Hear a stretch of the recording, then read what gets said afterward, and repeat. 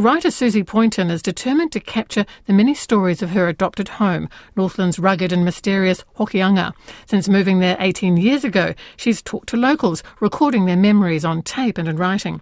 The first two books in her Hokianga series were fictionalised short stories based on actual people and events. Number 3, however, Ferry Stories of the Hokianga, is more of a hybrid, with locals contributing their own tales, which sit alongside Susy's stories. I walk a fine line with these stories, really, because up here it's different from living in the city, because whenever you meet anybody, you sort of really have to allow about half an hour, even in the supermarket, because everybody wants to tell you a story about something that's going on. So I gather stuff all the time. So the stuff I'm gathering is real, but what I tend to do is I just write stuff down, and when I get home, and then I sort of build a story around it. So it's not entirely factual, but they're often based on real events that have happened up here. And the locals really enjoy trying to identify the characters, who's actually behind these stories. Sort of it's to entertain the locals first, yeah. Well, for people who haven't been on the ferry, can you describe the ferry, but also what this collection tells us, the significance of this ferry to the locals? Some people will set their clocks by it. It is an absolutely essential service here, and it's only a short trip. As I say in the book, it's only 15 minutes across the harbour, but if you don't catch the ferry, you have to drive. To get to the north side, you have to drive for about an hour and a half right round the end of the harbour till you can get over the other side, unless you have your own boat, of course.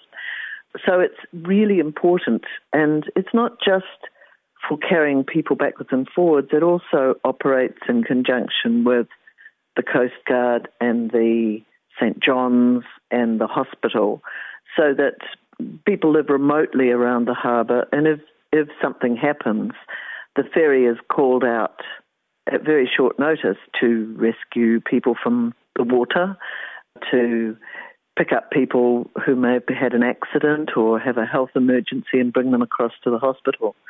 So really, yes, it is a very important service. I'd have to say Pauline Evans' story, Dirty Weather, exemplifies what you've just been talking about.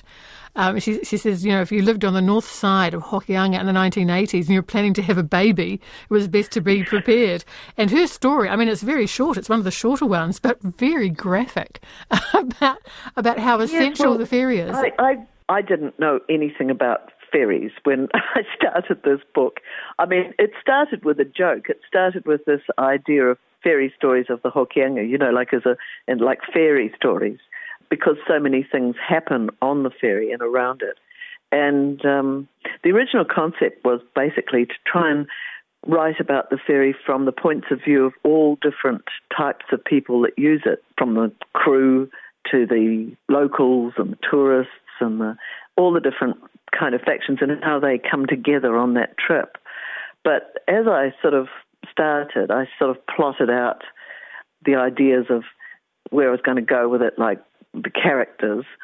But then when I started talking to people, I realized that their real life stories were much more interesting than anything that I could cobble together, So I actually asked people for their stories, and Pauline and Phil run a fabulous eco lodge across on the north side called the Treehouse. But they have lived here for many, many years and are great contributors to the community in many ways. So, they supplied 3 stories just off the top of their heads. And they're great yarns too. And I love the names you've got, 3 of the ferry skippers. This is ferry service is something like 200 years, but Bob Bigfoot Edwards, Alan Hoppy Marriott and Hugh Hood Williams, you kind of got to have those names in inverted commas in the middle. But all 3 of them very different, right? They are wonderful, but all 3 of them, characters in their own individual way, right? Yes, and I was just so lucky. The Hokianga Historical Society, which has a small museum out in Omapiri near the heads of the harbour, the wonderful researchers there, Claire Kahu-White and Heather Martin, they're descendants of famous people in the Hokianga, and they gave me access to an amazing archive, which was called a scrapbook, supplied by Alan Hoppy Marriott and his wife Eunice after he passed away. And it was an absolute treasure trove of everything, of little articles and people's memories and photographs and copies of old tickets and posters and brilliant stuff. And it included Bob Edwards' memory of being the first, well, he was sort of the second really, but they don't talk about the first one, skipper on the Kohura, the first really proper big car ferry. And I just thought it was amazing. So he became a contributor post-mortem. Given that this is a story I particularly enjoyed, Susie, I'm a bit nervous asking you about Mummy's Boy and young Ryder who is learning the ropes and getting a very hard time just trying to negotiate his way in terms of advice to those who bring their cars on the ferry. Is he a real person, and does his mum wear SpongeBob SquarePants pyjamas? Gosh, both the mum and the boy are based on people that I know. But I've changed a lot of facts in that story. But I guess I wanted to start with that because I wanted people to understand how the ferry worked. So that's sort of how I was taught about it, was by being taken on by the skipper at pre-dawn, and he explained everything to me, how the whole thing operates. And I thought, oh, well, that's a great way of bringing people into it, isn't it, to have a young chap who comes on and it's his first day on the job, so he has to learn how the ferry operates. But I guess I was really trying to talk about the potential of young people in this area who get a pretty bad rap, and how it's the old Kes story, it's the old Kenneth Loach story of how if you give a kid something that they form a passion for or builds their confidence, then they can go all the way.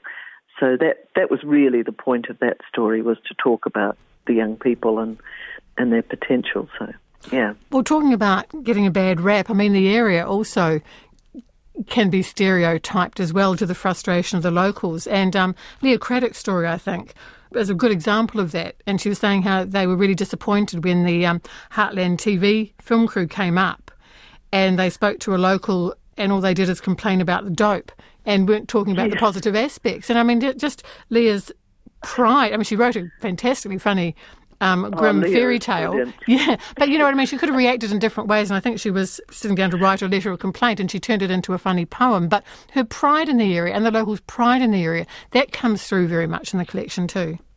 I just love it here because you've got this incredible kind of microcosm of New Zealand sort of all crushed together in this quite, incredibly dramatic geography. And you've got all the factions coming together, and because of the remoteness of it, and there's sort of a shared experience of, it's actually not an easy place to live in terms of things like wealth and work and things like that. So people tend to be thrown together in ways that they might not somewhere else.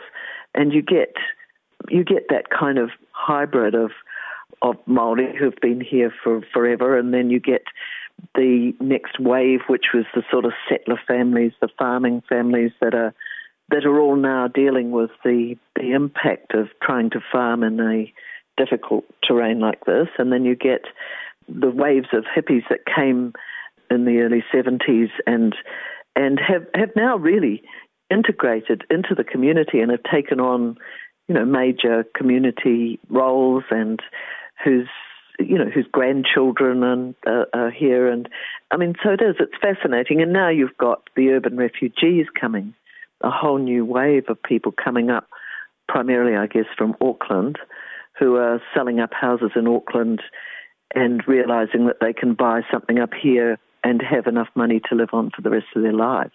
Got quite a few poets in the region, and another one, and they've got a wicked turn of phrase. Eva Walker's one, totally laugh out loud. Another fairy tale, Ferry, But this is a true story of a ferry Yes, it is. departing accidentally. Oh, yes, it is. And it was, I was worried about putting it in because I thought it might get people into trouble.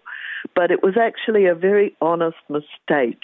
A fairly new skipper who left the ferry during its 15-minute turnover to go to the dairy to get a bottle of milk for a cup of tea, and left the deckhand, who was also very new to the job, loading people. It was actually a tangi, I believe, over on the north side, and they were loading the ferry, and the skipper came out of the shop and saw it floating away onto the harbour, sort of with the ramp down and people left on the shore.